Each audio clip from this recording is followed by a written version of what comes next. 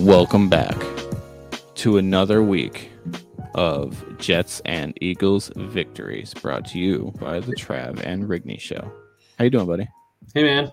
I wasn't sure where you're going with it. Welcome back to another week. Yeah.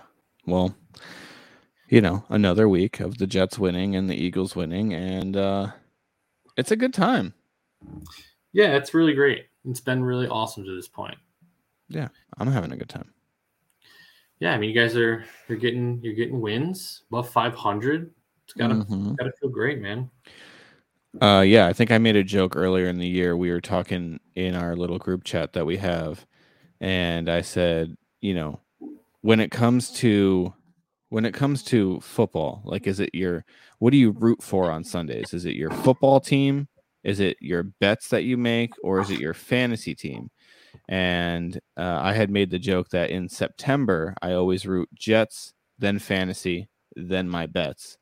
And then October through the rest of the year, it's fantasy, then my bets, then the Jets. Because the Jets are usually out of it by October. And here we are in October, and the Jets are 3-2.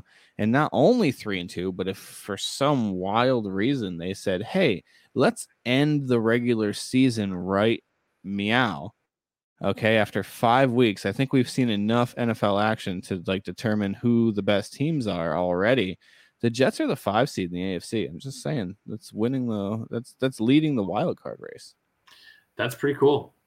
Yeah, that would make the Eagles the number 1 seed in all of the NFL. Yeah, that's great. I'll take it. Buddy, how close are we to picking a team of the show? Because we're at week 6 now. Yeah, that's not even half. Wait, hold on. What were the teams of the show? Where were we at? As of last week, we had Lions, Jags, and Chargers. Ugh, not a great week from any of those three. Man, we can add. This is not an elimination process. We can we have eliminated some teams, but we can put a whole new set of teams right now, week 6. All right. Well, let's go game by game and see if we want to add anybody to that mix. Okay. All right. Let's talk about last week's first, though, right? Yeah. The first up was the stinker of the year, the Colts at the Broncos. I hope this goes down as the worst game of the year. Because if I have to watch a worse game than this, that's going to be rough. Yeah, I like, you know how in the off season you're like, oh my God, I'll take football in any way I can get it. I'll watch college football. I'll watch a D2 game right now. You just want football in your life. Yeah. At what point does it become acceptable for you to go, I'm not watching this game? What was last week the week? Can we do that for a game that bad that we're not taking it for granted? Yeah. No, I mean, okay, real quick.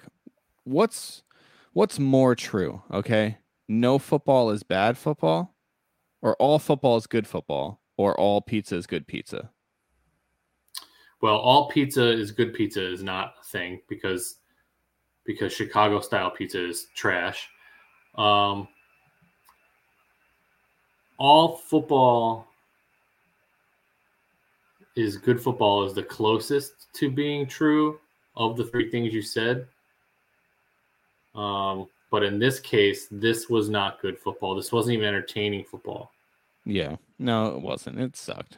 It was pretty bad. And you didn't even have the Manning cast to drag you through it. So it was just a nightmare. Right. You'd think in a game that had 80 passes thrown, a lot more than 21 points would be scored. You would think, but these 2 quarterbacks were just terrible. They had almost identical numbers. Matt Ryan was 26 of 41, 251, 2 interceptions. Wilson was 21 of 39, 274, 2 interceptions. They were equally terrible. Yeah. Russell Wilson got hurt in this game a little bit. There just wasn't a lot going on either way. This was a field goal fest, as you can tell from the 12-9 score. Mm-hmm. We don't have to dwell a lot here, man.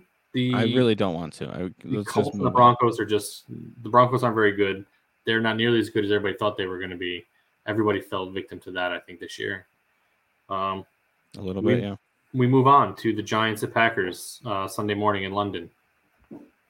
This was actually a pretty decent game. Now, before we should happen to venture into the NFC least or NFC beast situation, are the Giants for real or are the Packers fraudulent? In this case, it was a little bit of both, I think. Yeah. The Giants, Daniel Jones is managing games pretty well. They are utilizing Saquon Barkley perfectly. And the Giants defense stepped up. Where on the other side of it, Aaron Rodgers can still do Aaron Rodgers things as we see him do every week. But there are some very clear holes in the Packers offense that there are some times where it just sort of it rears its ugly head. But I don't think that this means the Packers aren't a playoff team. I was already pretty far off from where the Packers were going to be in my preseason predictions. Mm-hmm. I think they're an even better team than I thought they were going to be, which isn't saying a lot because they're not like blowing people away right now. But given what Aaron Rodgers has to work with, this is still a playoff team. They lost to the Giants, but the Giants are 4-1. They're playing good football, playing good team football, which is such a cop-out answer. So I still expect the Packers to be there, in the playoffs at the end. But on that same coin, and I'm not saying you think this either, but if we think the Packers are going to be there at the end, right now with their current record, which is 3-2, do we think the Giants are going to be there at the end with their current record at 4-1? That was actually going to be my question to you. I was going to say, if you only had to pick one of these teams, both are fighting for the last wild card spot, who do you think is going to get it by the end of the year? Because I feel like even though the Giants just beat the Packers, and even though the Giants have the better record currently, I still feel like I just put my faith more in Green Bay to make it into the playoffs. I will also put my faith in Green Bay, but for more of a numbers reason, the Packers have a better shot at winning the division than the Giants do in placing in a division that's going to potentially have 3 teams with 10 wins. So the Green Bay could have a worse record and get into playoffs because they won their division, whereas the Giants might just miss out because so many teams in the NFC East are good. True, although I do think that the Vikings have a very good chance of winning the North. So that's why the scenario of the Packers and Giants fighting for the last wild card spot is actually a very realistic one. Yeah, it is. It's interesting, but I mean, I hate the Giants. I know we were goofing on Facebook about the NFC least thing. Mm-hmm. I hate the Giants. I hate watching them win. Mm-hmm. But like, if I try to move past that, they are doing things like on defense. They look competent, and that's not something you can usually say about a Giants defense. Right. Daniel Jones, despite being not healthy, was still moving the ball pretty well with his feet, and Barkley's an absolute stud out there. They have no wide receivers, and they're still winning games. This is why I feel like the sort of football that Dable has been playing is the type that will just win them these scrappy games all season because they have nobody to throw to. Does it not remind you of the Titans of yesteryear? It a little bit. It definitely does. Where it doesn't seem like they have a ton of weapons. They have a very good running back. Their quarterback is serviceable, and their defense played well, so they're just winning a ton of games. Yeah, it gets it done sometimes. And I think this really shows you how much better a coach Dable is than Joe Judge. Yeah, I mean, for sure. I will say that I think, this kind of football I don't think is sustainable necessarily because the requirement to win this way is 0 mistakes, right? Mistake-free football needs to be played, I think, to win with this type of roster. And that's not like a knock against the Giants, like, because right now they're playing mistake-free football. And they're letting the other team make the mistakes and capitalizing it. It's very early. Patriots as well. I don't know. I don't think it's going to sustain. And I think a big reason is Barkley's health. I mean, you keep running that guy into the ground like that, it's eventually going to catch up with him, unfortunately. I do really like Saquon Barkley, though, and good for the Giants for getting to 4-1. I don't know if we said the score of this game, but it was 27-22 in London. Yeah, you made a good point. Barkley's been touching the ball a lot. This week isn't as big an indicator as it has been in previous weeks. He only had 16 touches total. Well, yeah, but he did miss like a quarter because he left with an injury. So that probably is a big part of the reason. He would have gotten the ball probably 6-7 more times if he hadn't left it for an entire quarter. Right. They are running him into the ground, so we'll see how well he holds up. The Giants pulled one out. The Packers had a chance to win this at the very end. Had a couple of balls batted at the line, right in the end zone, or towards the goal line. Rodgers seems to be unfazed by stuff like this all the time. So, Rodgers isn't worried. I'm not worried. So, I guess we'll move along. For sure. The Pittsburgh Steelers at the Buffalo Bills. This was the opposite of the Colts-Broncos game, and not by levels of excitement, but by the scoring purposes of it not being a close game. Yeah. The Bills laid the wood on the Steelers, for putting it gently. Very frustrating to see. Oh, because they're in the AFC East, right? Yeah. I mean, we have to play them twice this season still, so I don't want to have two games that look like this. Yeah. But they're that good. I think they could look like this, and I don't like that. Kenny Pickett was 34-52, 327 yards and an interception. And he ran the ball once for 10 yards. Yeah, he wasn't terrible for his first start, right? No, not terrible at all. 52 times he threw it. That's so many for a first start. Yeah, I mean, when you find yourself down 31-3 in the first half, you got to do some throwing, especially when Najee's been very ineffective on the ground this year. I mean, he had 11 attempts for 20 yards, averaged 1.8 yards a carry. His long was 6. So, I mean, doesn't have anything going on. I don't know what's going on with them. Their rookie Pickens, though, looks decent. 6 catches, 83 yards. He had a long of 29. Josh Allen was 20 of 31, 424 yards, 4 touchdowns, and 1 interception. He also had 5 carries for 42 yards. Rigney was on the wrong end of a Josh Allen performance in fantasy this week. Yes. That's true. Gabe Davis had his 1 every 3 games. Gabe Davis appearance, 3 catches, 171 yards. That's a stupid number. He caught the ball 3 times for 171 yards. Yeah, a 98-yard touchdown pass will do that to you. He had 2 of those catches were for touchdowns. Diggs was 8 catches for 102 yards and a touchdown, and Shakir had 3 catches for 75 yards and a touchdown. So Josh Allen was slinging it all over the yard, doing Josh Allen things, and the Bills laid the wood 3. And what was probably the most competitive game of the morning / afternoon, the Chargers beat the Browns 30-28. That was back and forth, huh? Yeah. I really like Keenan Allen did not play in this game, but he still let his presence be known on Twitter when at the end of the game, the Chargers decide to go for it on 4th down in their own territory. And Keenan Allen tweeted out, "What the F are we doing?" And I think that's pretty funny that he publicly kind of called out his coach. Yeah. You never want to do that. And we'll get to the opposite thing where a coach calls out a quarterback very blatantly and how disastrous that can be for a locker room. Yeah, we'll get there. Herbert was 22 of 34, 228 and a touchdown.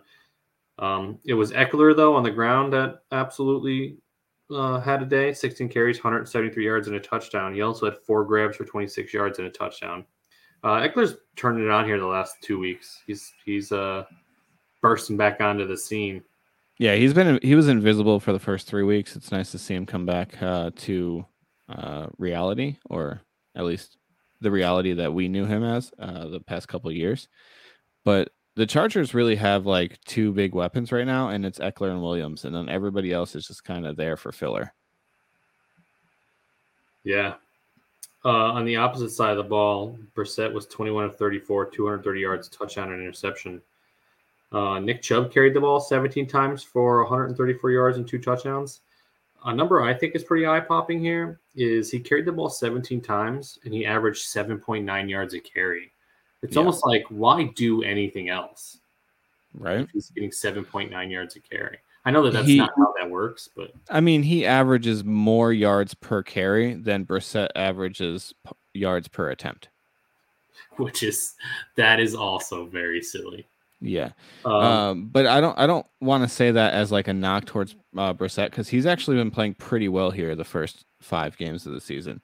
I think he only has 3 interceptions, although all of them have come at awful times of the game where they really need him to take care of the football in the last couple of minutes of the game. But he's been pretty solid. Everybody thought Amari Cooper was going to be just invisible. They didn't think he was going to be a factor at all because Brissett's throwing him the ball, and he's had some pretty solid stat lines. He went 7 for 76 and a touchdown in this game.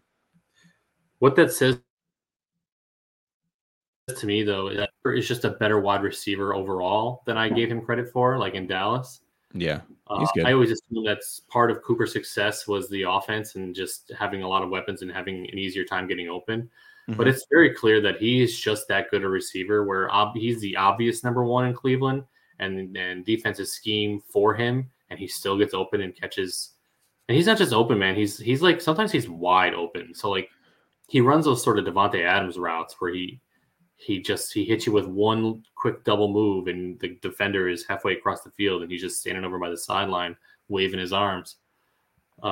He's just a lot better than I think definitely than I gave him credit for. I got to know how many of his receptions come off of play action, though, because Chubb obviously brings that defense in a little closer. Yeah.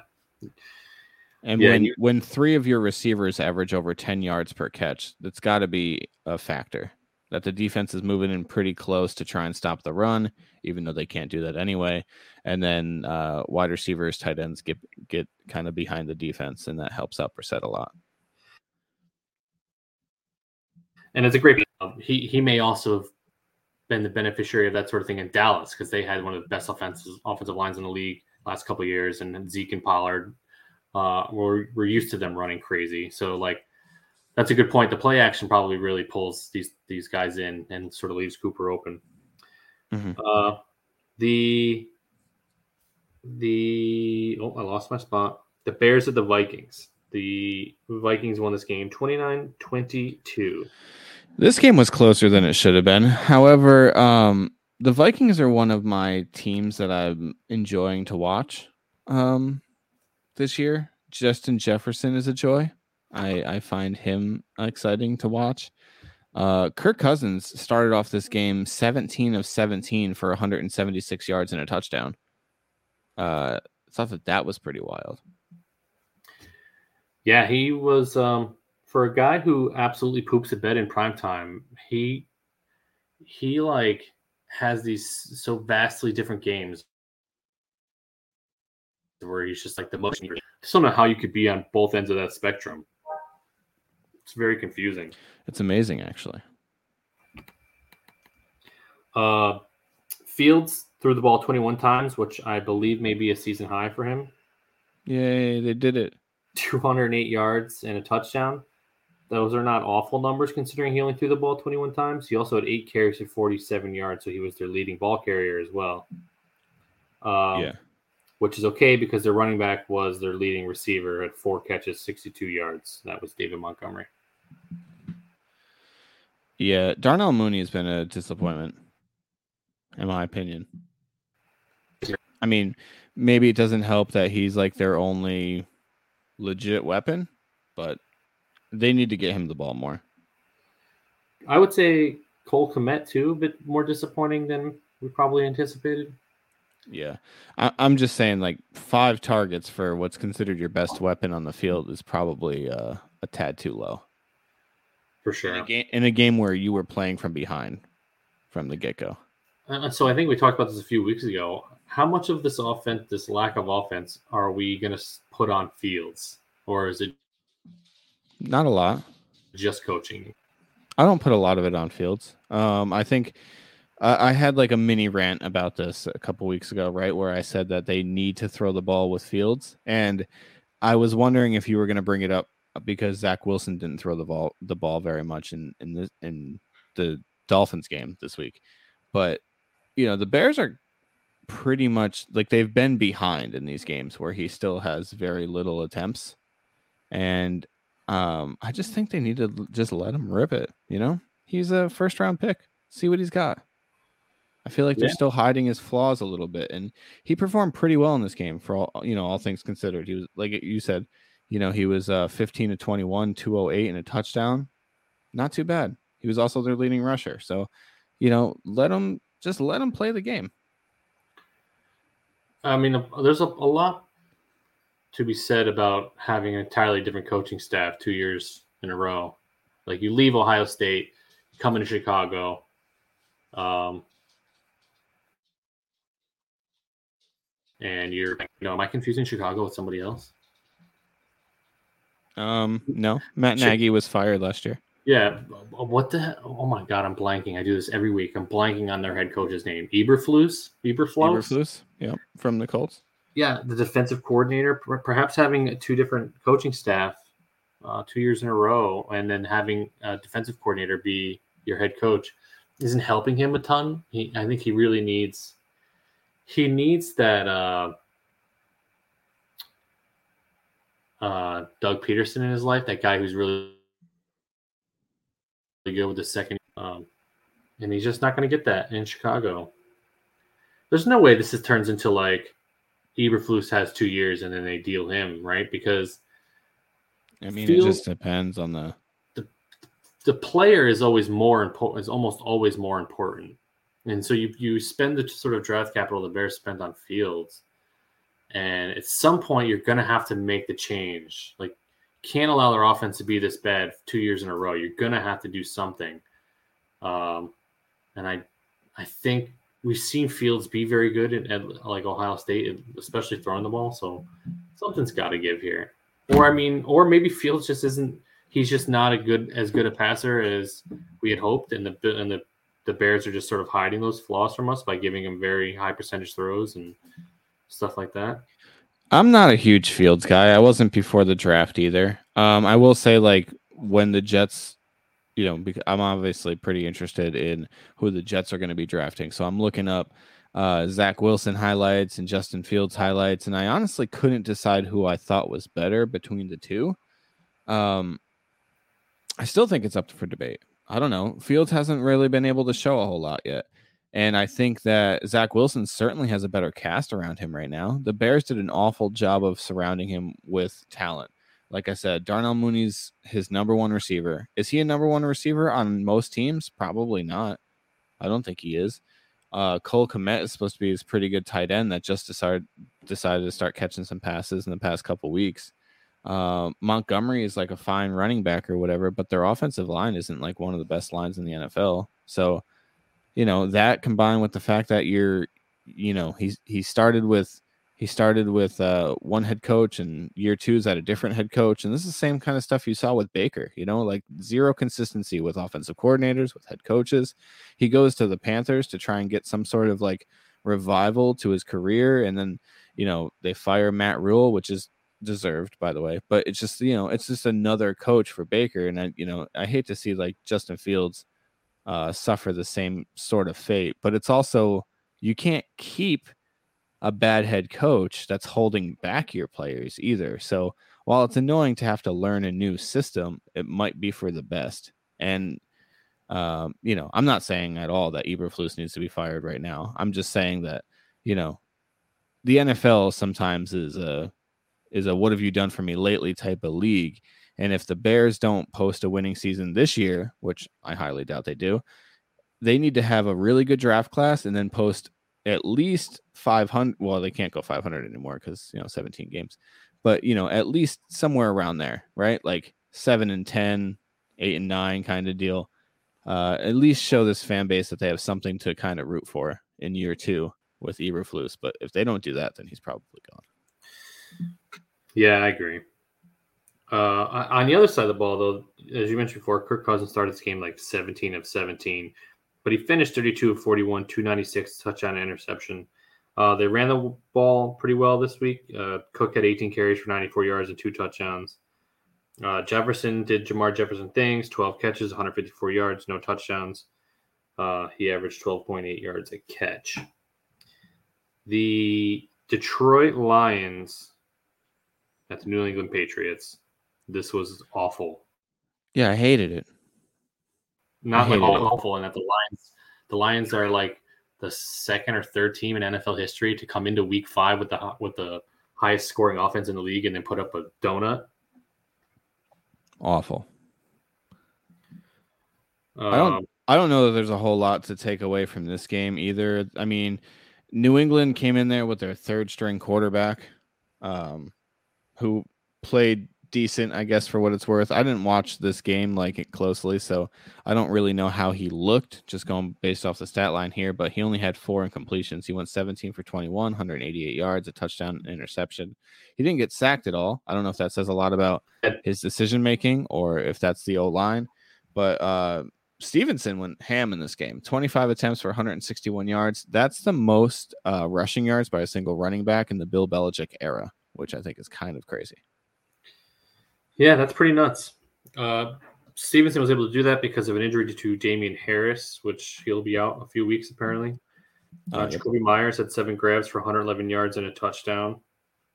Jared Goff, 19 of 35, 229. That's it. Reynolds has been the Lions' best receiver in Amon-Ra St. Brown's absence. He had 6 grabs for 92 yards. The Lions had shut out 29-0. This was a stinker. Probably not fun to watch unless you were a Patriots fan. Yeah. I hated looking at the scoreboard and seeing that the Patriots were shutting them out. That was awful to see. Yeah. But especially in a week where the Jets win, you want to see the other teams in the AFC East lose, and it's like, damn it. And not only did they not lose, but the Bills won by 35 and the Patriots won by 29. And then the Jets win by 23. And I'm like, I thought we had the best day, and we didn't. Well, you had the better day than the last AFC East team, which is a team that you beat by 23. Yeah. The Seahawks at the Saints had probably the most fun game to watch of the day, I think. Yeah. This was the most fun game, I think, to watch. By watch, I mean I watched a lot of it on Red Zone because both teams were constantly in the red zone. Yeah. Geno Smith is playing out of his mind this year for some reason. 16 to 25, 268 yards, 3 touchdowns. Rashad Penny got hurt in this game, so Ken Walker did most of the carrying of the football. Is it premature to say Geno Smith is a top 5 quarterback right now? He is in efficiency. I believe he also is in rating. Yeah. So I guess the answer has to be yes. I don't know if he is in like yards or even touchdowns, but he is playing far and away better than anybody was even considering. I didn't even think I thought for sure it was going to be Locke that started for the Seahawks. And I think the Seahawks thought it was going to be Locke. They threw Geno out there against their own better judgment. Yeah, I really think so. The Seahawks receivers are playing really well. They both had 5 grabs. Lockett and Metcalf, Lockett for 140, 5 grabs for 88 yards and a touchdown. The Seahawks are just, but they are. When I say the Seahawks, Geno Smith is putting up quite a few points. The Seahawks are 2-3 though, and they lost to the Saints 32-39. It was Taysom Hill that had the day here, which I can't stand. I cannot stand that this man is, not that he's playing well, but that he's listed as a tight end. Oh, for fantasy purposes? Can we just guess how many times he lined up a tight end in this game? Is it 2? It's 0. 0 times. Okay. He's a tight end, and he lined up a tight end 0 times. Now, when I say 0 times a tight end, I mean if you consider 4 yards off the tackle, off the line of scrimmage, is playing tight end, then sure. And it was like 3 or 4 times, but he wasn't anywhere near the line really, and he ran the ball 9 times, 120 yards, and he had no catches, and he had 4 touchdowns. Yeah, I hate it. I can't. It annoys me to no end. yeah, 3 rushing touchdowns, 1 passing touchdown. He threw a touchdown to Adam Troutman, so that's fun. You know why I think I'm actually bitter about this is because I lost a fantasy game a couple years ago because Eric got to start him in his tight end spot when he was playing quarterback for the Saints. Yep. Because ESPN didn't fix that. Mm-hmm. So I'm like super bitter about that. I understand that, like, okay, he's a fantasy relevant guy, right? But you're not going to play him at quarterback because he doesn't really start at quarterback. Okay, so then designate him as a running back / wide receiver, and you can play him in either of those roles or the flex. Yeah, he shouldn't be designated as a tight end. Yeah. Instead, people are going to put him as tight end, but there's going to be days where he does nothing because Alvin Kamara was very good in this game. 23 carries, 103 yards. He was vultured 3 times by their tight end, which is the stupidest thing I've had to say. So you're going to get games if you're starting Taysom Hill tight end where he just sort of puts up duds. I have to dial that because this makes it sound like I just really like him. It's not him that I don't like. It's this idea that he's considered a tight end, but he takes more snaps at quarterback that I just am annoyed with. And then he takes the snaps at quarterback and he just runs wildcat. So it's the position that he plays. It's annoying. It's funny because he's sort of Debo-esque, but like Debo's not sitting there saying like I want to be a quarterback, and then fantasy football sites like designate him as a tight end. Like he's just a wide receiver that also runs the ball and also may throw the ball sometimes. So it's like he's kind of Debo, but just really obnoxious about it. Remember in the old NCAA football games, the video games, I mean, when you recruited guys, you could recruit guys as athletes. Just make a position for these guys then as athletes or something. Yeah. Just stop designating them as positions that they absolutely are not. Well, who was the I think it was the Michigan quarterback that the Jaguars drafted. Dwayne Robinson. Yeah. I remember they came out and said that he was just an offensive weapon. So it showed up on the roster as OW. Thought that was interesting. We cut out. He showed up on the what? He showed up on the roster as OW. Offensive weapon. Yeah, this is a guy that like never. I think his name was Dwayne Robinson. Maybe I got that name wrong. Maybe DeMarcus Robinson. No, he's a wide receiver, right? For one team. This is the same guy that like didn't tie his shoes, right? Denard Robinson. He didn't tie his shoes ever. I don't know about the shoe thing, but I know his name is Denard Robinson now. He got absolutely destroyed by Clowney. That's like one of the most iconic college hits of all time. Oh, when Clowney like flies through the line. He just absolutely smushes him. Smush. Our next game, buddy, the Dolphins at the Jets. Or the Dolphins at the Jets. Take it away. Oh, this one was fun. The Jets won the game. So if that's really all I need to have a good time, then a good time was had. Because the Dolphins did not win this game. First play of the game, the Jets got first offensive Dolphins play of the game. The Jets got a safety, and Teddy Bridgewater was knocked out of this game for concussion protocol reasons and his elbow. And it was pretty much over from that point on, except for in the second quarter, there was a little bit of a scare because Raheem Mostert decided that he could just run all over the Jets for as long as he wanted, however he wanted. It came out that the defensive scheme for the Jets was kind of intentionally inviting them to run all over them, and then they played really soft zone coverage to make up for the Tyreek Hill and Jalen Waddle speed. So I guess that makes sense. It was really terrifying to watch at the time, and I don't know if it's a cop-out or not. So we'll see, I guess, because we're going against AJ Dillon and Aaron Jones this week. So I don't know if they're gonna, are they gonna run all over us too? Let's find out. But Zach Wilson did exactly what Zach Wilson needed to do, which was really just hand the ball off and watch the running backs go far away from him. So he went 14 of 21 for 210 yards, no touchdowns, no interceptions. He did have a rushing touchdown. So he ran for 4 yards or something like that and dove into the end zone. The Jets scored 5 touchdowns in this game. They were all rushing. Breece Hall went 18 for 97 with a rushing touchdown. Michael Carter went 10 for 21 with 2 rushing touchdowns. Braxton Berrios got in on the fun with 1 attempt for 15 yards and got in the end zone. Breece Hall had 2 receptions for 100 yards. Now, here's where the stat line could be a little bit misconstrued because Zach Wilson could have had 2 passing touchdowns here. They could have both been to Breece Hall. One was for 79 yards. The other was for 21 yards. Both times, Hall was tackled on the 1. And then Michael Carter ran both of them in for 1-yard touchdowns. So Wilson could have been, 14 to 21 here for 2 touchdowns.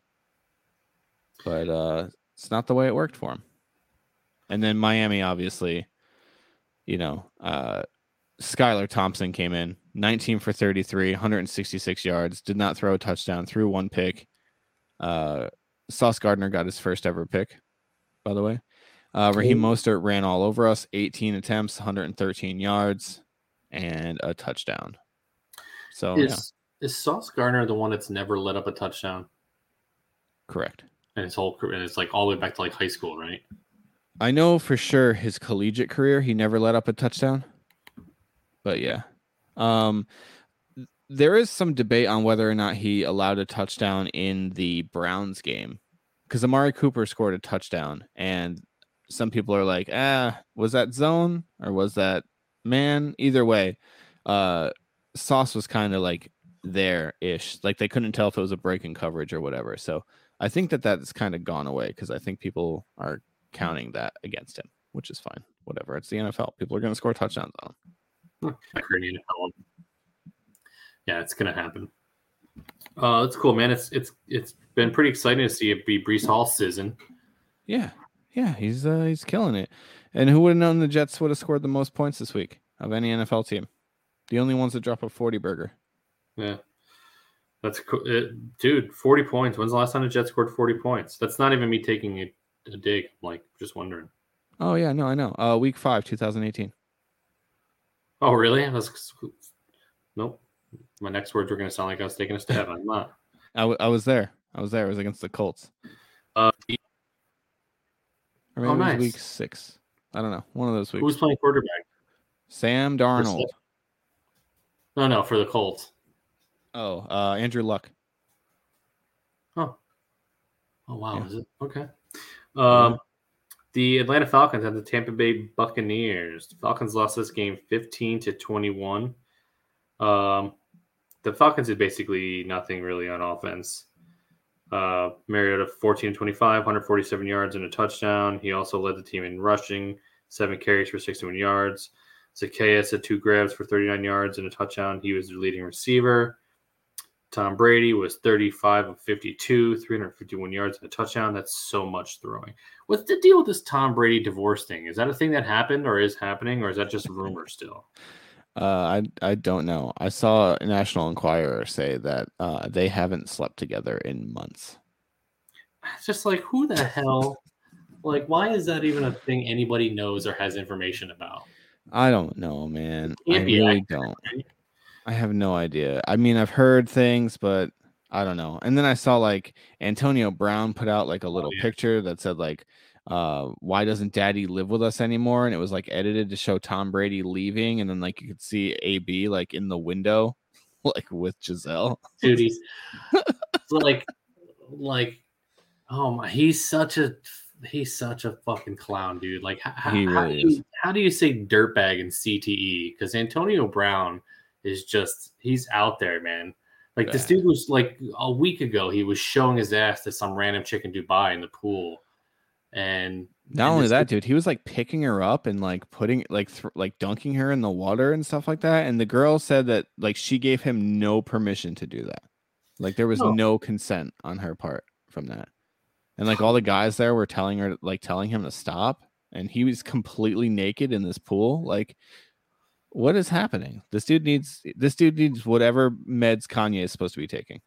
He desperately needs help, man. And the worst part is like he doesn't think that his behavior is any indication of something that's wrong with him. Like it's like normal behavior. And then I saw of like him, like you see all this outbursts now, so you didn't need the after portion of this timeline, but like it showed him before when he was like at the peak of his receiving prowess in Pittsburgh, and he was being asked he was being interviewed post game, and he was giving like intelligent, well thought out football answers, and he just sounded like a decent human being. And I'm like, this is like the best like indication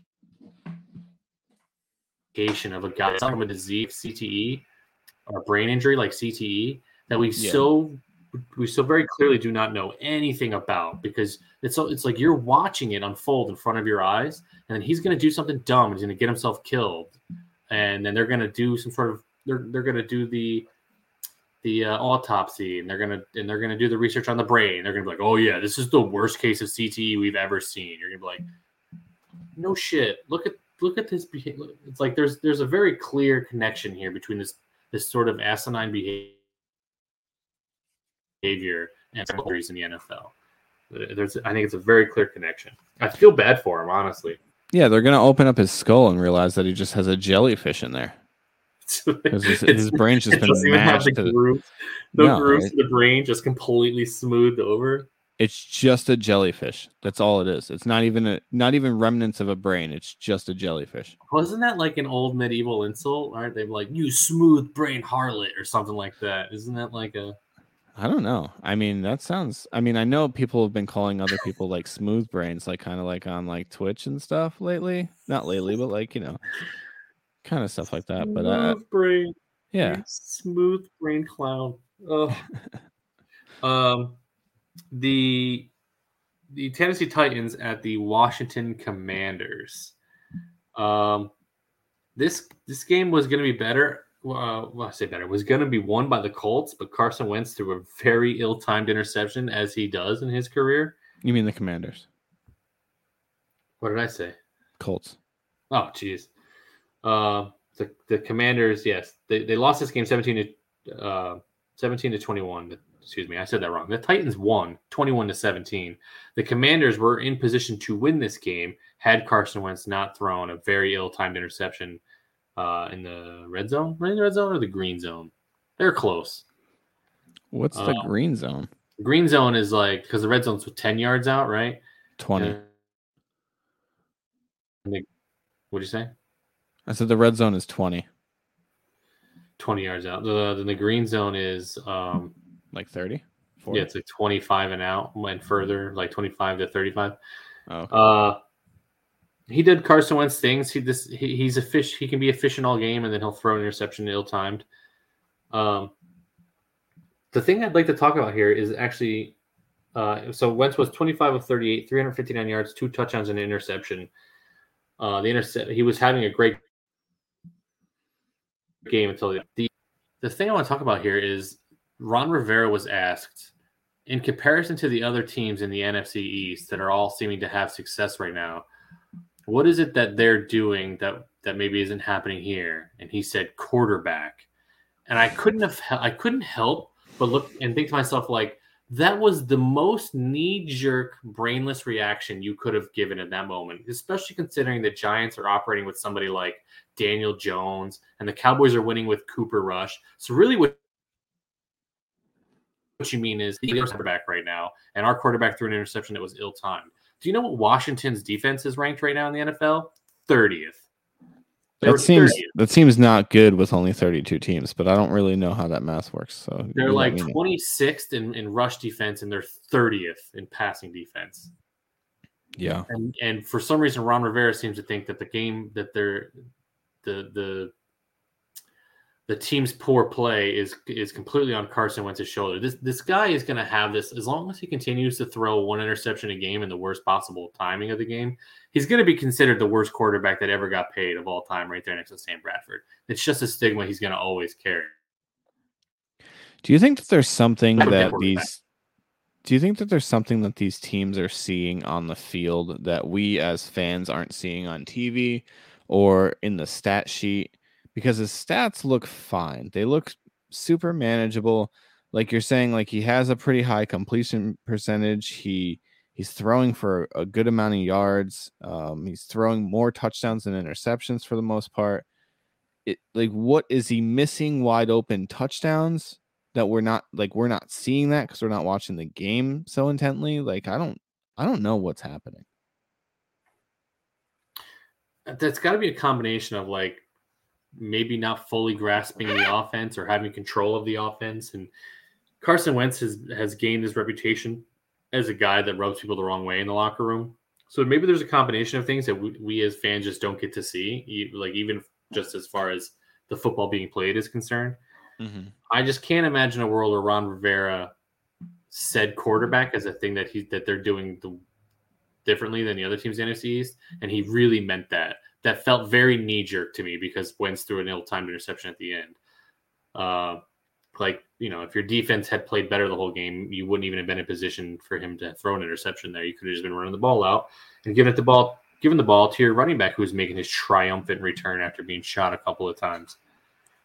Yeah, what a feel-good story that is, right? I mean, he didn't do much in this game, but it's great that he came back for week 5, nonetheless. Like, he came, like, it's awesome. So he survived the carjacking, number one. That's good news. And then he comes back to play football by week 5. Like, that's pretty awesome. Also, he had 3 times the amount of carries as Antonio Gibson did in this game. So I feel like Antonio Gibson is well on his way out. When the guy that comes back from the carjacking and getting shot in the leg a bunch of times outsnaps you 3-1, that's probably pretty bad. Yeah. I think so. I feel like this was a matter of time. It was really just like whenever he comes back, we're gonna ease him in there, and then so this 9 carries for 22 yards, I think, is indicative of where he'll be moving forward. I think that's gonna get almost like they did with Dameon Pierce. It's gonna get more and more and more each week, and Robinson could probably be a good running back. They seem to have a lot of faith. But if he fumbles near the goal line, Ron Rivera will blame the entire loss on him. Yeah, we didn't really get a chance to talk about the Titans too much there, but Derrick Henry's back, just to let you guys know. 28 carries, over 100 yards, 2 touchdowns. He's doing all the Derrick Henry stuff. All the Derrick Henry things.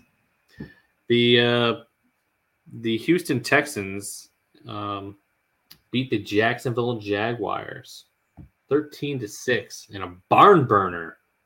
Now, not really. As far as team of the show goes, this was upsetting for us because Jacksonville was in contention, and to stay in contention, I think you need to not lose to the only winless team in the league, right? Yeah. I mean, are we going to give Jacksonville some slack to losing to a division opponent?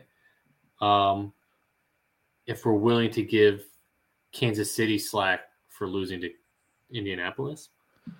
No. Okay. I don't know. I don't think so. I mean, I'm not saying they're done, right? I'm not saying Jacksonville's done. I'm just saying that this is very disappointing from them because Houston hasn't looked great at all. Jacksonville was looking pretty good, got beat up by Philly a little bit, and then coming into this game, I expected a huge bounce back game for them, and they really looked awful. Trevor Lawrence went 25 of 47 for 286, 0 touchdowns, 2 picks. And that's off of a game where he turned the ball over 5 times. He had an interception and 4 fumbles against the Eagles. So that's just rough. You kind of can't have those games like that. You got to start taking care of the football a little bit. It was a 1-possession game. He gave it away twice. Yeah, the Texans are leaning a lot more on Dameon Pierce these days. He carried the ball 26 times, which is, I feel like, a ton for a rookie. Mm-hmm. People had a lot of faith in that Davis Mills was going to maybe take a leap this year. He doesn't appear to be doing that. It seems like the Texans will be in the running for whoever is the quarterback. I think it was Alabama's quarterback right now. That's the front runner. Yeah, he's been extremely disappointing so far. Davis Mills was he would look like one of the better rookie quarterbacks from last year, and maybe it was just because nobody saw him coming. They didn't have a whole lot of game tape on him. I don't know exactly what it was, but he needs to get it going. And Brandon Cooks for my fantasy team. Like, come on, pick it up a little bit here. You're getting a bunch of targets every game and 5 yards average like per catch. What are we doing? Yeah, I'm okay with them if they keep handing the ball off to Pierce as well, though, for no particular. Shut up about it, though. Okay. Shut up about it. The San Francisco 49ers laid a beating on the Panthers. Jeez. When I just assume that when I say lay a beating on it, that it's going to be the Colts. Yeah, no, that makes sense. The Panthers are not good. Trash. I need to get like a little drop to put on our mixer here where it's just a toilet flush. And then whenever we talk about the Panthers or the Colts, we just hit the toilet flush. Yeah, or the Texans. Baker Mayfield is it a combination of having like so many different head coaches in so few years, or is Baker Mayfield just not very good?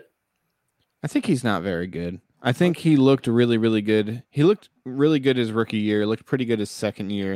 I think a lot had to do with how good his cast was around him. I'm not saying that Brown's coaching at the time was the best, but they had and still do have one of the best offensive lines in football. And they had a really good rushing attack. Obviously, he had like OBJ and Jarvis Landry at the time. So he had good receivers as well. He has a lot of those things here. I don't think the Panthers line is great, but he's got McCaffrey as a great bailout option. He's got Robbie Anderson as a downfield option. He's got DJ Moore as a consistent, reliable target. And they don't do anything. They don't do anything. I don't know what they're doing besides for nothing. So I will say, though, there's been a lot of grief about how DJ Moore hasn't been producing because Baker Mayfield has been trash. But then I saw a YouTube video it was like a compilation of all of the DJ Moore routes that he's run. And he's not open very often. Like, he doesn't appear to be as good as I feel like he's getting credit for. Yeah. And then when he is open, it's because it was like a play where Baker Mayfield scrambled in the opposite direction. And then DJ Moore jumped up and down and got really frustrated because Baker Mayfield didn't throw it across his body all the way across the field to hit him. And they're just like, you weren't open, dude. Like, what? The Panthers' weapons, Christian McCaffrey aside, are not very good. Like, Baker Mayfield is a huge part of their problem, but also they're just not very good. Yeah, I mean, I think he has better weapons than, say, somebody like Justin Fields, who seems a little bit more competent than Baker does. Yeah, and that might even be an understatement, really. Yeah, I mean, he has less opportunities to throw the ball to the other team, but Baker seems to be a fan of doing that so far this year. I don't know Baker's like season-long stat line, but it can't be great. Let's see if I can look it up right now. We got 5 games played for Baker. He is currently 84 of 153, which is a 54.9 completion percentage. That's so far the worst of his career. He has 962 yards, 6.3 yards per average. Definitely the worst of his career so far. He has 4 touchdowns, 4 interceptions. I actually thought that line was going to be way worse. But yeah, I mean, he's been higher touchdown than interception ratio every other year of his career. except for this one so far. Maybe things change with Matt Rule gone. I don't know. I feel like I doubt it. I mean, especially since Baker's now hurt. I don't know when he's coming back, but when he does come back, I don't know that it gets better. No, I don't think so. I was also a bit surprised by the 4 touchdowns, 4 interceptions. I was trying to look at Justin Fields just by comparison, but it's not really a fair comparison because Fields has thrown a third of the times that Baker Mayfield has. Yeah, he just needs to throw more, man. I really want to see what Fields can do. They won't let him see what he can do. It's very unfortunate that he's not getting the opportunity. The 49ers, Jimmy Garoppolo was wildly efficient, 18 for 30, 253 yards, 2 touchdowns. Jeff Wilson's killing it, 17 carries, 120 yards, and a touchdown. Brandon Ayuk was their leading pass catcher. Coleman, for some reason, caught a touchdown. I didn't even know Coleman was back on the Niners. I don't know when that happened. Coleman caught a touchdown and rushed it. Yeah. Rushed one in. He had a good day. It's a double tutty day. The Dallas Cowboys at the LA Rams. The Rams are cooked, right? What are we doing with them? They got to be. Something is happening here with Matt Stafford. Like, I don't quite understand because Cooper Kupp is still doing Cooper Kupp things, right? So it's like, what is happening this year, or what happened last year that isn't happening this year? OBJ. Is that really it though? Is it just Odell? I mean, he's completing passes to Kupp. He's completing passes to Higbee. Allen Robinson seems to be washed. I don't know what he's doing, but neither does Stafford because he doesn't even look his way. No. So he's just tossing the ball over to Cooper Kupp and Tyler Higbee constantly. I mean, of Stafford's 28 completions, 14 of them went to Higbee and Kupp. 6 of them went to Skowronek. So, all the white guys, I think, are just catching all the passes. Yeah, you beat me to it. He's only completing passes to white guys, it seems. Yeah. I mean, is it too late into the season to be like to do the whole like, no, I'm not stressing about it. It's too early. Like, we're approaching week 6 here. Or is it time to start asking serious questions about some of these teams, or are we still in the don't panic yet mode? I was actually gonna hit you with a couple at the end of the show to see if you had to put your money on them right now, playoffs or not, kind of thing. So we'll get to that. All right, cool. But on the other side of the ball, dude. Yeah, the Cowboys. It's the Cowboys defense, which I believe you were a beneficiary of this week. Yes, sir. The Cowboys defense has been pretty insane. Then they'd have to be really because Cooper Rush only threw the ball 16 times. Yeah, he didn't do anything. For 100 yards, he did almost nothing. He's playing again this week, which makes me pretty happy. Yeah, I mean, he got sacked for the quarter. Like, he got sacked for 26, like a loss of 26 yards, which is like a quarter of the amount of yards he threw for. So yeah, he's not really doing a whole lot. I mean, I'm not saying he's not doing a whole lot in all these games, but they ran the ball 30 times in this game. So they knew what they were going to do. I know he only threw the ball 16 times, but a stat that's sort of like eye-popping a bit is he's in throwing the football 16 times, he only targeted 4 people. Yeah. Pretty amazing. That's insane, right? And you would think with only 3 of them had catches. Yeah, and you would think with this type of game script that he would be like having lots of dump offs to the running backs, and none of them are running backs. Yeah. Lamb had 5 receptions for 53 yards. Gallup had 4 for 44. And Noah Brown had 1 for 5, and that's it. Those are all his completions. Yep. Zeke ran the ball 22 times for 78 yards, but Pollard had 8 carries for 86 yards and a touchdown. Mm-hmm. So the volume is there for Zeke, but the production is there for Pollard, which is like, I mean, it's fun. I mean, if your goal is to have a good rushing attack, the Cowboys took off this week. But it was their defense, I think, that won them this game. Yeah. The Philadelphia Eagles at the Arizona Cardinals. Go ahead, man. The Eagles got out to a screaming start as they have done this season, and then they sputtered to absolute non-movement, bordering on moving backwards as the game went on. They won this game, and it was a really difficult one to watch. Not because I was stressed that they weren't going to win, but because of how frustrating it was for to see them come out so hot and be so efficient and just to sputter and die.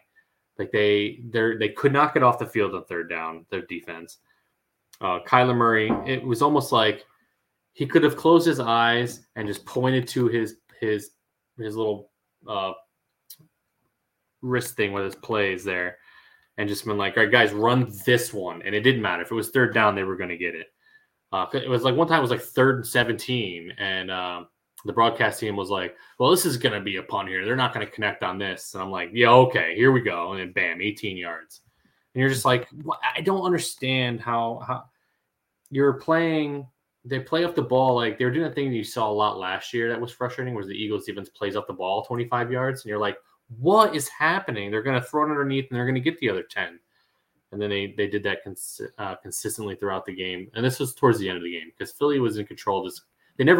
There wasn't any point where Philly didn't have the lead. So it's like I'm nitpicking a game where we won because of the things that frustrated me. Jalen Hurts was great on the ground as he's been all season. He was 26 of 36, 239 yards, no touchdowns, no interceptions, but he ran the ball 15 times for 61 yards and 2 touchdowns. Sanders also had 15 carries for 58 yards. Goddard was the leading receiver on 8 grabs for 95 yards. Philly won this game 20-17. Kyler Murray was 28 of 42, 250 yards, touchdown, interception. Kyler Murray was their most efficient runner, but James Conner led them in rushing on 9 carries for 55 yards. And Hollywood Brown had 8 grabs for 78 yards and a touchdown. Like I said, Philly won the game. It was gross. Arizona had a chance at the end. I wasn't a fan considering how well Philly was playing to start this game. It was just very frustrating to watch. Hopefully they clean that up because this week is Dallas week, and it's one of 2 of my least favorite games of the season. The other one being Dallas. Yes.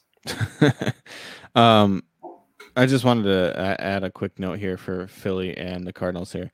The Cardinals did have a chance at the end of this game. Kyler was scrambling for the first down. I believe it was like a 3rd and 6 or 3rd and 7 or something like that. And he slid 1 yard short. And I guess he had looked up at the board and they said first down, which is why he went over to clock it immediately. Still, you got to know where the sticks are. So that's a huge mental error on the part of Kyler Murray. I don't put the entire loss on them necessarily because Matt Amendola has to come out and make that kick. It wasn't like a 42-yarder or something? It was a makeable kick. It wasn't like a 67-yarder or something crazy. But that's basically all I have to say, I guess, about Arizona. But I did have a feeling the Eagles were going to win this game, even though this is the first time the Eagles have ever won in Arizona. I don't know if you know that. It's not that they've never beaten Arizona before, but it's the first time they've ever won in Arizona. We beat them last year. In Arizona? No, in Philly. Oh yeah. So okay, sorry. But yeah, so I was just gonna say about Philly. Philly always gets off to these fast starts, and then I don't know if they sputter or if they just take their foot off the gas a little bit and don't know necessarily how to put these teams away yet. The thing that makes me nervous about Philly going into like deep playoff runs or even like if they get to the Super Bowl is if they play a team like the Bills. I don't really see an NFC team, honestly, that they'll have a problem with this because right now they're far and away the best NFC team. I don't know who else is better than them. I think number 2 is probably the Vikings right now, and they destroyed the Vikings. So I don't really know who else is competing with the Eagles in the NFC right now. Maybe the Cowboys. I don't know. But if they were to play a team like the Bills, you got to be able to put them away. You know what I mean? Like you got to keep your foot on their throat kind of thing. I hope that the Eagles can kind of start to learn to do that because I think that with how slow Arizona starts off this game shouldn't have been as close as it was.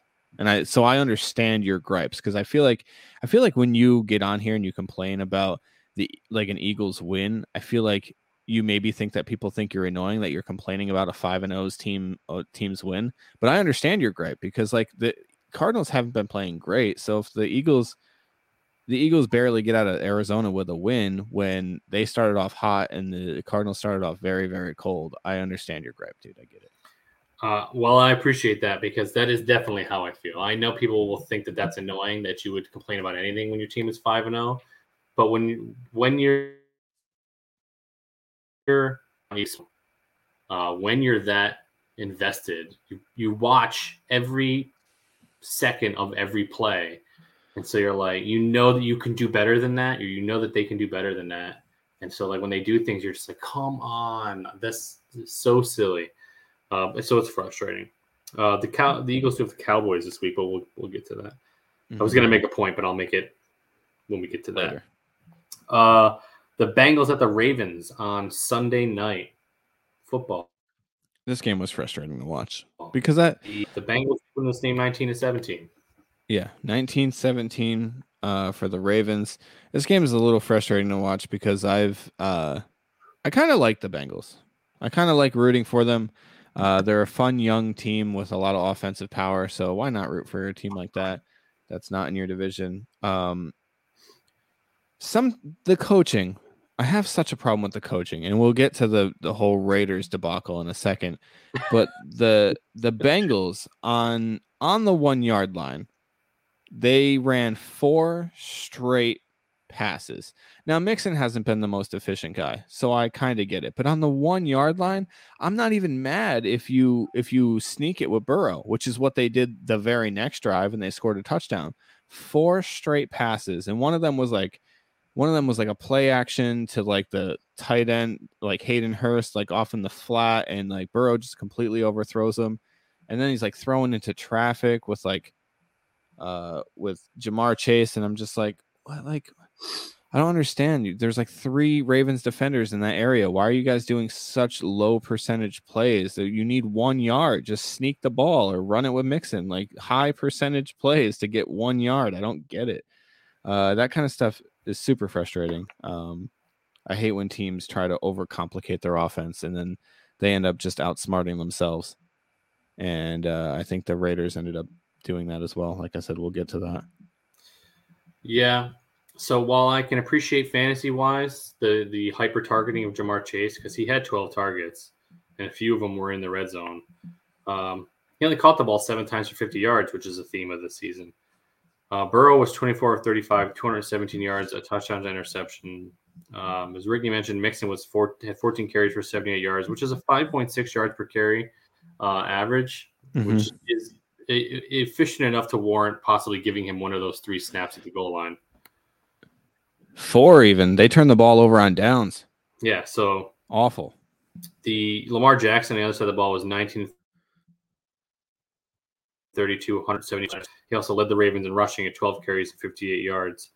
Mark Andrews was their leading receiver. He had 8 grabs and 10 targets for 89 yards and a touchdown. The Ravens won this game 19-17. I fell asleep watching this game, not because it was boring, but just because I fell asleep, and I was sad about it. And also, actually, no. Well, again, we have a couple bones to pick with the Monday night game, but we're there now. So, Raiders at the Chiefs. You want to pick your bone first, or you want me to go first?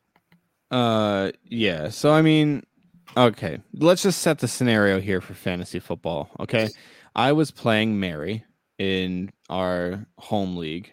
Yep. And I was down by 33 points, and I only had Travis Kelce left. Now I'm 1-4, and I think I have a pretty good team. I don't think I should be 1-4. Every single week has come down to Monday night, and you were down 37, weren't you? No, 33. I thought Kelce scored 33, and you were down 37. No, Kelce scored 30. Okay. And I lost by 3. Yeah. I needed Kelce to score 33 points. He scored 30. I can't believe that in a game where he scores 4 touchdowns, he only gets 25 yards. That's just okay. That's my fantasy part out of it. Chiefs Chiefs looked bad in this game, but then also kind of great at the same time. It's a real weird thing that like Andy Reid and Pat Mahomes can do, is kind of look awful but still look great at the same time.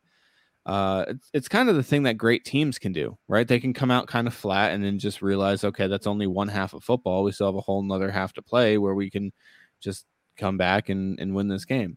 Let's get to, do you want to say stats first and then get to the Raiders gripe? Yeah. Derek Carr was 19 for 30, 241 yards, 2 touchdowns. Josh Jacobs had a great game, 21 carries, 154 yards, and a touchdown. Adams had 2 long touchdown catches here. He was 3 grabs, 124 yards, 2 touchdowns. Most of his points came off those long touchdowns. He had a 58-yarder on, I think, their opening drive. Yeah, not on the stat sheet here, but he did have 1 knockout as well. Yeah, one with criminal charges came with that. Yeah. Pat Mahomes, 29 of 43, 292 yards, 4 touchdowns. As Ricky mentioned, all 4 to Travis Kelce. McKinnon was their leading ball carrier, 8 carries for 53 yards. Valdes-Scantling, 6 grabs, 90 yards on 8 targets. Kelce caught 7 of his 8 targets, but they were for 4 touchdowns, which I don't know if you listened to his podcast he has with his brother Jason Kelce, but if I heard that correctly, he had made fun of himself for that actually this week. Did he? For having only 25 yards. Good, because I needed him to have 55 yards. Yeah, and he would have won. Mm-hmm. And the Chiefs won this game 30-29. But do you want to know why, guys? They didn't have to. Guys, do you want to know why they won it 30-29? Because with 4 minutes, okay. So with 7 minutes left, the Raiders are driving down the field, trying to tie the Kansas City Chiefs, who have just scored on their previous 5 drives. And with 4 minutes left, they hit Davante Adams on like a 50-yard touchdown pass. And for some unknown reason, they decide to go for 2. And I get, okay, analytically, they say that this is the play. I don't understand it. I don't get it at all. I would understand if there's 4 seconds left in this game and you don't want to go to overtime with Patrick Mahomes, who has literally just scored on his last 5 drives, then yeah, go ahead. Go for 2. You go for the win or you lose because you don't have faith in your defense to stop Patrick Mahomes anyway. But there's 4 minutes left. You have no choice but that you're going to have to stop Patrick Mahomes, right? Because it's not like he can score and only score 1 and tie you guys. So no matter what, he's driving down the field to at least try and score a field goal. So you have to stop him regardless. So why you wouldn't just tie the game there and then still try and play defense is completely beyond me. I thought it's up there with the most boneheaded calls I've seen all year, and there's been a lot of them by coaches. I'm telling you, with the coaches just trying to be so slick and trying to outsmart like the other team, all they're doing is outsmarting themselves, and it's tough to watch as a person that likes watching good football. It's really, really hard to watch people make stupid decisions on the sideline. Yeah, I'm glad that you said it that way, because my exact thought process at the time was, why are you going for the win with 4 minutes left? Pat Mahomes is getting the ball back either way. So I'm just like, well, I for the life of me couldn't understand the purpose in that. There was 4 minutes left. Like them going for it told me 2 things. One, you've already lost this game now, because no matter what happens here, either you're going to miss this and Mahomes is just going to bleed the clock out, or you're going to get this and then Mahomes is going to go to the point conversion, and then you're going to be right back on square one. So they should have just kicked the extra point and given themselves the chance that maybe they stopped them and get the ball back with a chance to win the game. Mm-hmm. It was very boneheaded. Not the most disappointing part of this game for me, though. The most disappointing part of this game for me was the 5-leg parlay I had placed. Oh boy. Just for context, I had bet the over on 6.5 receptions for Travis Kelce, the over on 4.5 receptions for Hunter, 38.5 Derek Carr passing attempts, Travis Kelce to score a touchdown, and Jacobs to have over 61.5 rushing yards. All of those things happened, except for Hunter Renfrow getting 4.5, having 5 catches like I needed him to. He had 4. I placed $25 on his bet to win 500, and I missed it by one Hunter Renfrow catch. Rough. You hate to see it. I can't. The bigger thing here though is he went into that like 2 catches on the day, so it was like, oh god. I had already made peace with losing this bet before the Raiders drive had started because he only had 2, and I needed him to have 5. And then he caught 2 in a row, and I was like, oh god, is this gonna happen? And then the Raiders did Raider things. And Derek Carr 3 interceptions. Devontae Adams was pissed. He pushed the cameraman over. He got charged. He's going to get suspended. It's going to be great. Yeah, that's essentially how I felt about the whole Travis Kelce thing, where I was like, I don't have a shot to win this. Like I actually, before the game, I looked up Travis Kelce's best fantasy games ever, and he, in his entire career, had only had 2 games where he scored more than 30 points. One was like 36, and one was like 35. And in both of those games, he had 3 touchdowns. And I'm like, so he's going to need 3 touchdowns, 10 receptions, and like 120 yards. And then he scores on like their first touchdown. It was him. And I was just like, okay, that's a good start. I'm not getting excited. He scores a second touchdown. I'm like, this is interesting. At the very least, it's very interesting. He scores the 3rd touchdown. And I'm like, how close am I? Because now I'm looking. Now I'm paying more attention. And I look and I'm like, okay, so I still got like another 10 points or whatever. I'm like, he probably needs to score another touchdown, which isn't going to happen. And then he scores a 4th touchdown. And I'm like, no kidding. Okay, here we go. We're 3 points away here. This is kind of amazing. And then the Raiders, I'm like, I just need the Raiders to score again, put it into OT, right? Just need them to score again. The Raiders score, and then they go for 2, like the dumbest people I've ever seen in my entire life. And it ruined my day. Ruined my whole day. So maybe am I a little upset because of the fantasy thing? Sure. But also, it was a very stupid decision also. So, I mean, yes, you're upset about the fantasy thing, but the situation you were in with fantasy is why you were able to pay close enough attention to acknowledge how stupid of a move that was. Because otherwise you wouldn't have cared so much. You wouldn't have been paying as much attention, and you may not have even really noticed how dumb of a call that was with 4 minutes left. What a stupid call. So, leaving week 5 in the rear view, moving on to week 6. Hoping for Eagles Jets W's here this week. Yeah, it'd be nice. Let's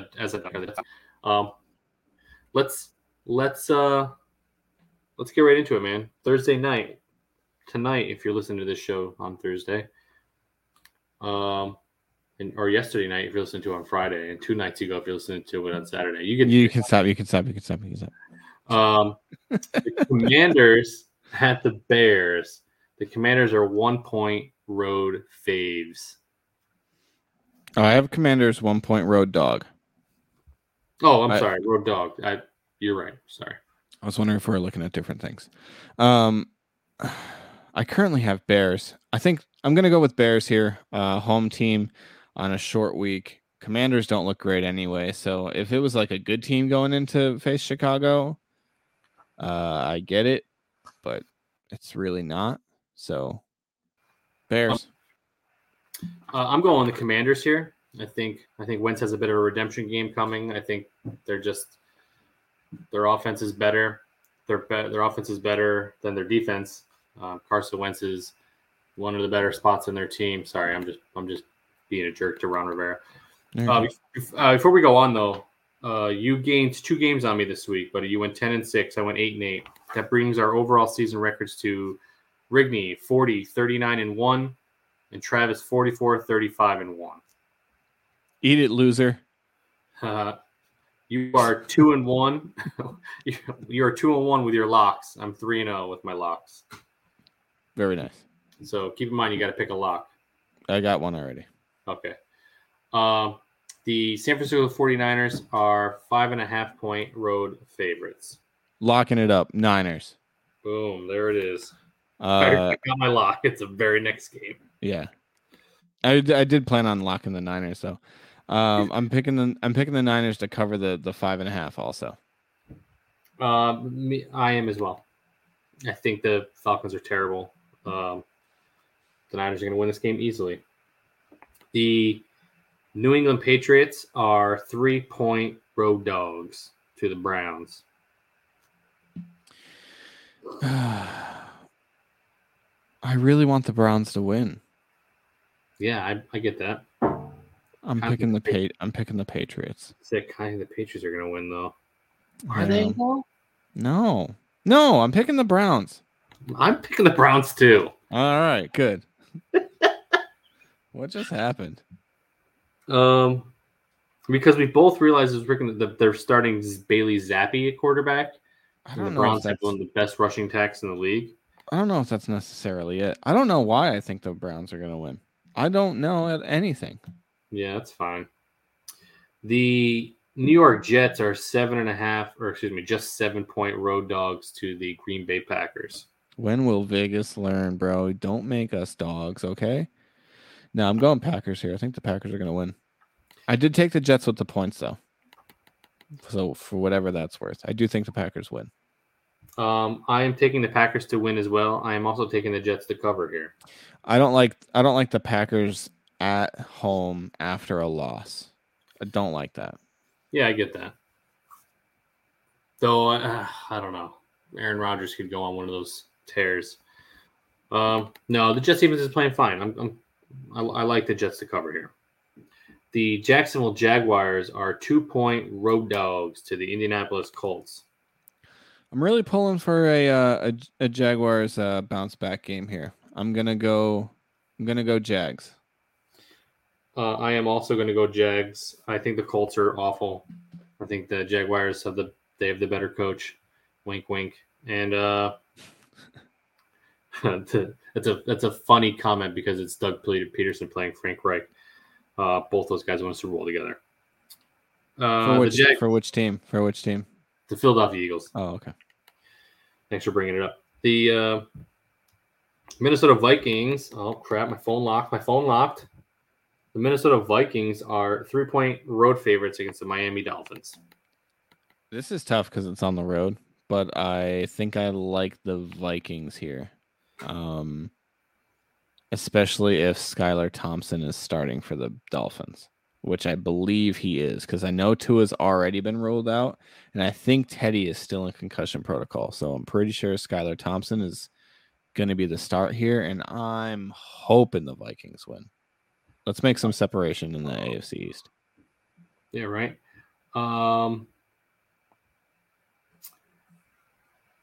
I saw something that said the Dolphins are starting Skylar Thompson. I just don't know where I saw it now. Just a minute ago. I'm also picking the Vikings. I almost considered the Vikings as my lock here. But I'm just going to take them to win, and I'm going to take them to cover as well. The Cincinnati Bengals are 2-point road favorites against the New Orleans Saints.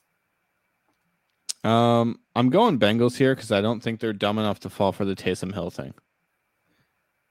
Okay. I'm going to go Saints here.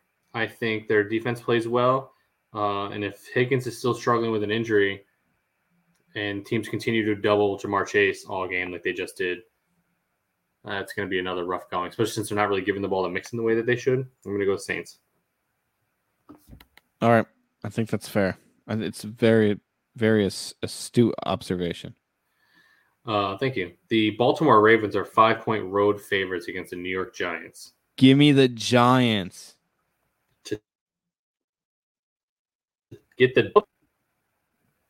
No. Give me the Ravens. But the Giants will cover, I think. I am also taking the Ravens, and I am taking the Ravens to cover. I don't think that this by any means that the Giants are going to fall off. I think this is just a tough matchup with the Ravens, who are a very, very good team, despite their secondary not being awesome. Okay. The Tampa Bay Buccaneers are 8-point road favorites against the Pittsburgh Steelers. Oh, man. I feel like this should be easy, but I felt like last week should have been easy for the Bucs, and it wasn't for some reason. I'm definitely going Steelers covering the 8 points. but I think I'll take the Bucks to win. I am taking the Bucks to win. I'm taking the Bucks to cover, and I am taking the Bucks to lock for the second week in a row. Nope, shouldn't have done it, dude. No? Kenny Pickett's going to ruin your day. I don't think so, man. Yeah, you're probably right.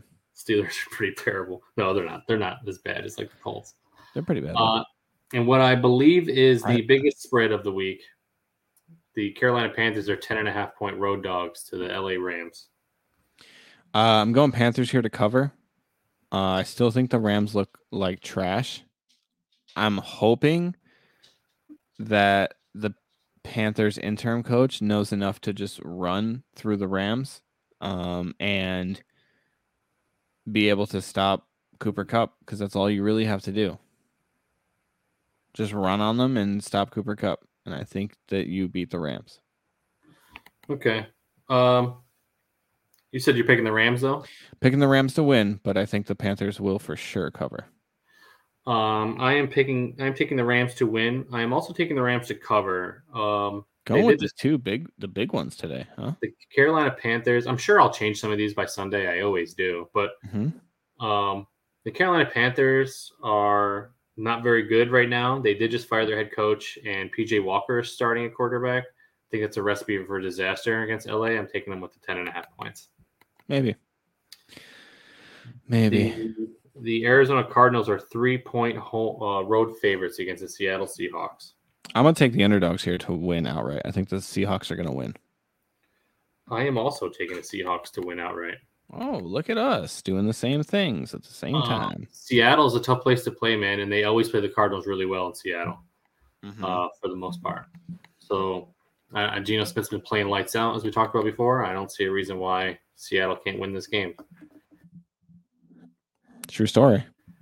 Of the week is the 425 game for some reason. This should be flex. Get the Broncos and the Chargers out of that Monday night spot. Because the Chiefs just played on Monday night. The Buffalo Bills are 3-point road favorites against the Kansas City Chiefs. I'm taking the Bills here. I think the Bills are the much more complete team. Their defense is very, very good. And I think if they try to lock down Kelsey, I don't know that the Chiefs are gonna be able to use MVS against the Bills the way they were able to do that against the Raiders. Yeah. Going Bills here. I'm going Chiefs here. This game is in Arrowhead. It's going to be a tough place to play. Pat Mahomes has been playing pretty decent. I know you saw that little video that somebody spoofed of Pat Mahomes was saying, "I'm here" on the sideline talking to the Raiders sideline, but somebody voiced it over with Kermit the Frog. I don't think I saw that. You didn't see it? I'll have to send it to you on TikTok. But it's just like you can the audio was you could hear the raw audio, and it's Pat Mahomes just going, "I'm here, I'm here," and then but somebody voiced it over, so it's literally like, "I'm here, I'm here." It's just Kermit's voice, and I was, oh my god, it's so funny. The Dallas Cowboys at the Philadelphia Eagles. I'm going Eagles win, but Cowboys cover. I think this is probably a 3-point game. Actually, on the pick'em sheet, I wrote it down. Eagles 20, Cowboys 17. Same score as the Eagles game from last week. Dallas's defense has been playing lights out. Cooper Rush has been doing the Daniel Jones thing where he manages the game pretty well. I think Dallas for sure covers. I haven't decided yet. Philadelphia hasn't beat Dallas since the last time Philadelphia beat Dallas. The people who scored in that game were Travis Fulgham. And that's all you need to know. Travis Fulgham. Riley Cooper. I don't know. I can't even remember now. People who aren't on the team anymore scored. Defensive player scored. It's not McLeod. Philly hasn't beat the Cowboys in a few years, and in fact, the last two games have been a blowout. So not great. I'm not overly confident going into this game. I am still going to pick the Eagles to win. That feels terrible. I have to be honest. I'm going to pick Dallas to cover, though, to make myself feel better here. Because There you go. There's just no way. Philly does not play Dallas very well. I don't quite understand the science behind it, but Philly does not play the Cowboys well at all. The Denver Broncos are 5-point road dogs against the Los Angeles Chargers. I'd be okay if it was higher than that. I'm going Chargers to win and cover. Samesies. Russell Wilson's hurt. The Broncos are terrible. This should be a Chargers 200%. Broncos defense is good, but I don't see their offense isn't going to be able to keep up with the Chargers offense. I don't think, even though the Broncos have a good defense, I just don't see it happening. So what was the game you wanted to play? Oh, so I just wanted to go through a couple of these teams, and I'm just going to say the team, and you say playoffs or no playoffs. Okay. Like you have to, like you're betting your life on it, buddy. Oh, okay. Oh God. All right. Oh, good. I haven't been betting very well lately. Broncos. No playoffs. Cowboys. Playoffs.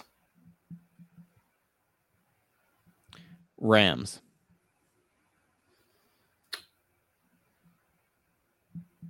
Oh man.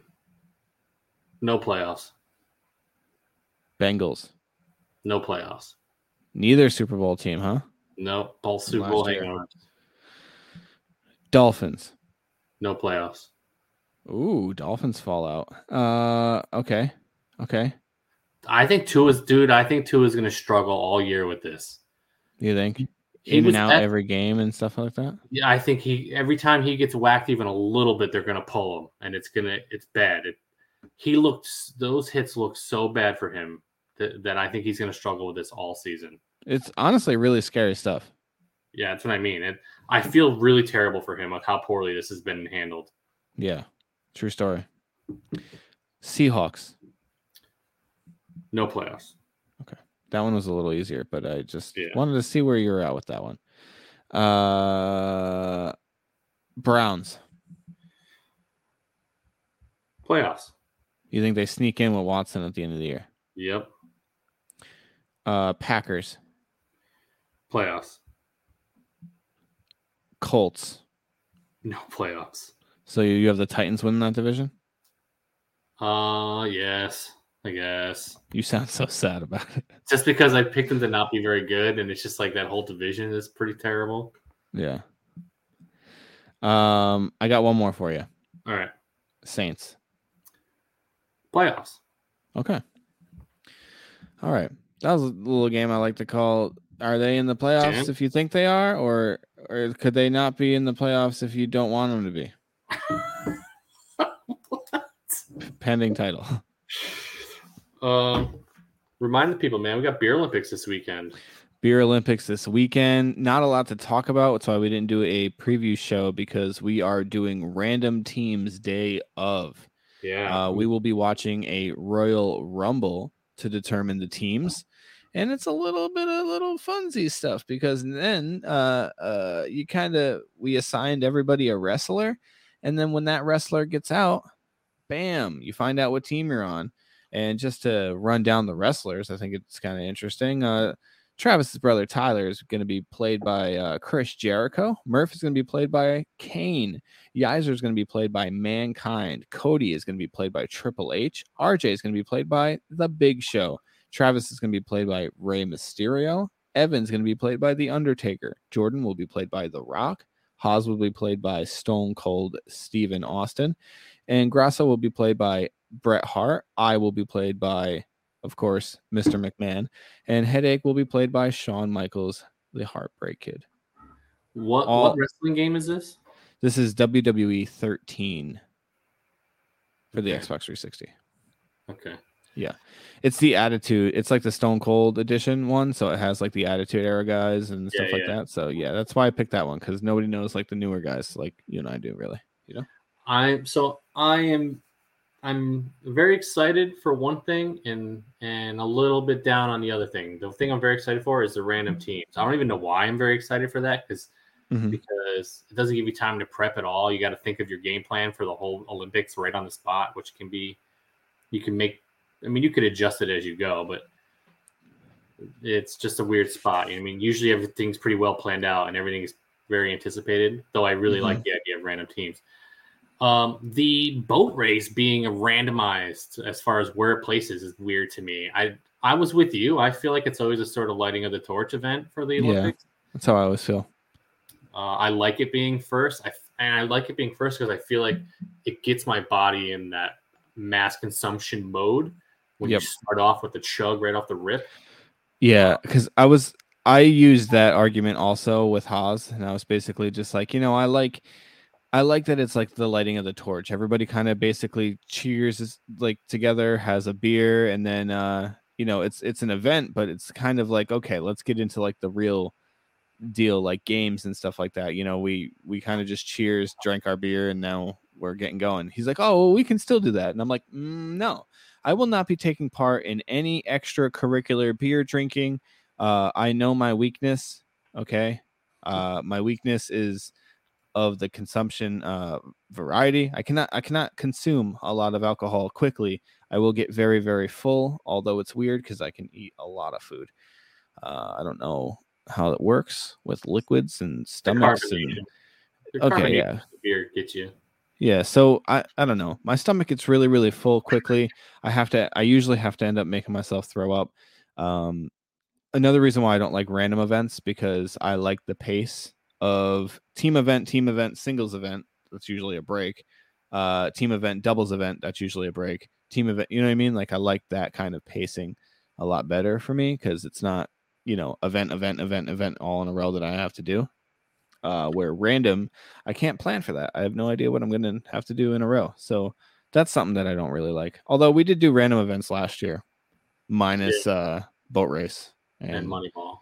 Yeah, and I did all right in that one. So that's good. The other cool part about the Olympics this year is the shirts are Halloween themed. Mary and Luca were pretty jealous about the Jack Skellington picture-ish on the shirts. These are good. These are really good designs this year. Oh, this is Murph did a bang up job. I like the Mario themed one. I think that's my favorite of all time. The Mario themed Beer Olympic shirts. Yep. And this one's 2 or 3. The shirt where we put like Haas's dad and my mom's initials are on my list up for obvious reasons. Yep. Beer Olympics 11. These pink are up there. Yeah. It's pretty awesome. I'm pretty pumped. I wasn't like not pumped for the Beer Olympics. It just was something that was sort of out of mind here for the last couple of weeks. Yeah. And then as this week crept up on us, I've been getting a little bit more excited each day. Yeah, so much so that you created odds for boat race, right? Like you made all these odds, and then I got out of hand. Yeah, we get into some gambling issues, and I'm trying to put money down that I could beat your brother in the boat race, and he's like $100 says you can't, and I'm like, well, $100 can't actually talk, so why don't? It's fun, you know what I mean? Some trash talk, and Tyler isn't really like a big part of the group text because he likes to just put it on mute because he doesn't like interactions with his friends. So, so that's basically how that works. And then he comes in and Trav's like, oh, look, you got him barking like a dog now. And I'm like, well, I like dogs a lot more than ghosts. So I'm glad he's here. Dude, man, first of all, that was an underrated comment, right? Because like he just had time, so I would prefer the dogs, which I thought was a very underrated, funny comment that not enough people laughed at. But that wasn't the one you said right before. That was the funniest one. I like belly laughed for like a couple of minutes because RJ was going back and forth with Tyler about why, Tyler's like, what's the over under for how many times RJ's laying on the floor? And then RJ's like, joke's on you, I'm laying on the floor right now. And he's like, I lay on the floor for everything, for when I eat spicy food or drink too much beer. And he listed all these things, and Rigney was like, you didn't list going to sleep. And I thought that I'm like, first of all, I didn't even notice. I really didn't. Like the most obvious one, he didn't even list it. Yeah, I thought it was hilarious. He's like, I just lay down for everything: drunk, high, lift too heavy, run, spicy. I'm like, you didn't list when you're tired. Like that's weird. It's like the main time you lay down. Oh my god, it was funny. That was good. And just like, I don't know, I feel like sometimes your comedy goes too under the radar, man. I can't be the only one that gets the joke sometimes. Appreciate it, man. I mean, that's like the time. What was it? New Year's Eve. We were at my house and we were playing Quiplash, and it said name an awful costume for a toddler or something like that. And it was me and you that were going against each other. And you said, I believe you said porn star. Everybody, including my own mother, voted for your comment. I think mine was the best pick. I said pinata because how hilarious would it be to dress a toddler up for Halloween as a pinata where all the other kids beat the crap out of him and all of his candies flying everywhere? It's even worse because those are two awful things, right? Those are so bad. I don't even like that my brain went there. Yours was definitely more well thought out. Mine was sort of more low hanging fruit. Well, I just thought it was hilarious that like I expected a quiplash there. Like I was laughing at my own comments so much. And so when it came up porn star and what did I say? Oh, pinata.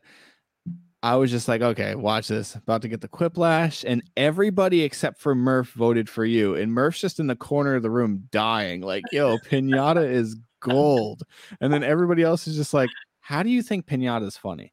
And I'm just like, no, pinata is hilarious. You guys just have your mind in the gutter and just want to dress all your kids up as porn stars. And it's crazy. Well, the question was technically which one is more awful, right? Yeah. Yeah, it is awful, but the porn star thing is definitely, I guess, worse than the pinata. But the imagery of dressing your kid up like a pinata, then they have to go around and collect candy is hilarious. It is definitely funnier. It's for sure funnier, and I think that's the point of Quiplash, really. Yeah, my mom plays it very literally. It's just like, what was in this guy's pocket? And she's like, a wallet. Like, okay, but that's not funny. Like, yeah, it's probably what could have been in that guy's pocket, but it's not like a funny answer. No, yeah, you gotta go for funny. Yeah, the first time she played it, she was like that, but then I think she realized that like the whole point is like to do funny answers or whatever. By the way, Quiplash, super underrated game. Everybody should play it. Great game. All right, I think we're done here for the week. We'll be back next Wednesday to recap week 6 and talk about week 7. Hopefully my fantasy team is 2-4 at that point. If not, I'm selling. Hopefully my team is not 2-4 at that point. Right, because you're 2-3 currently. Yeah. All right, buddy. I'll talk to you later. All right. Later, fellas. See ya. Fellas. Lady fellas. See ya.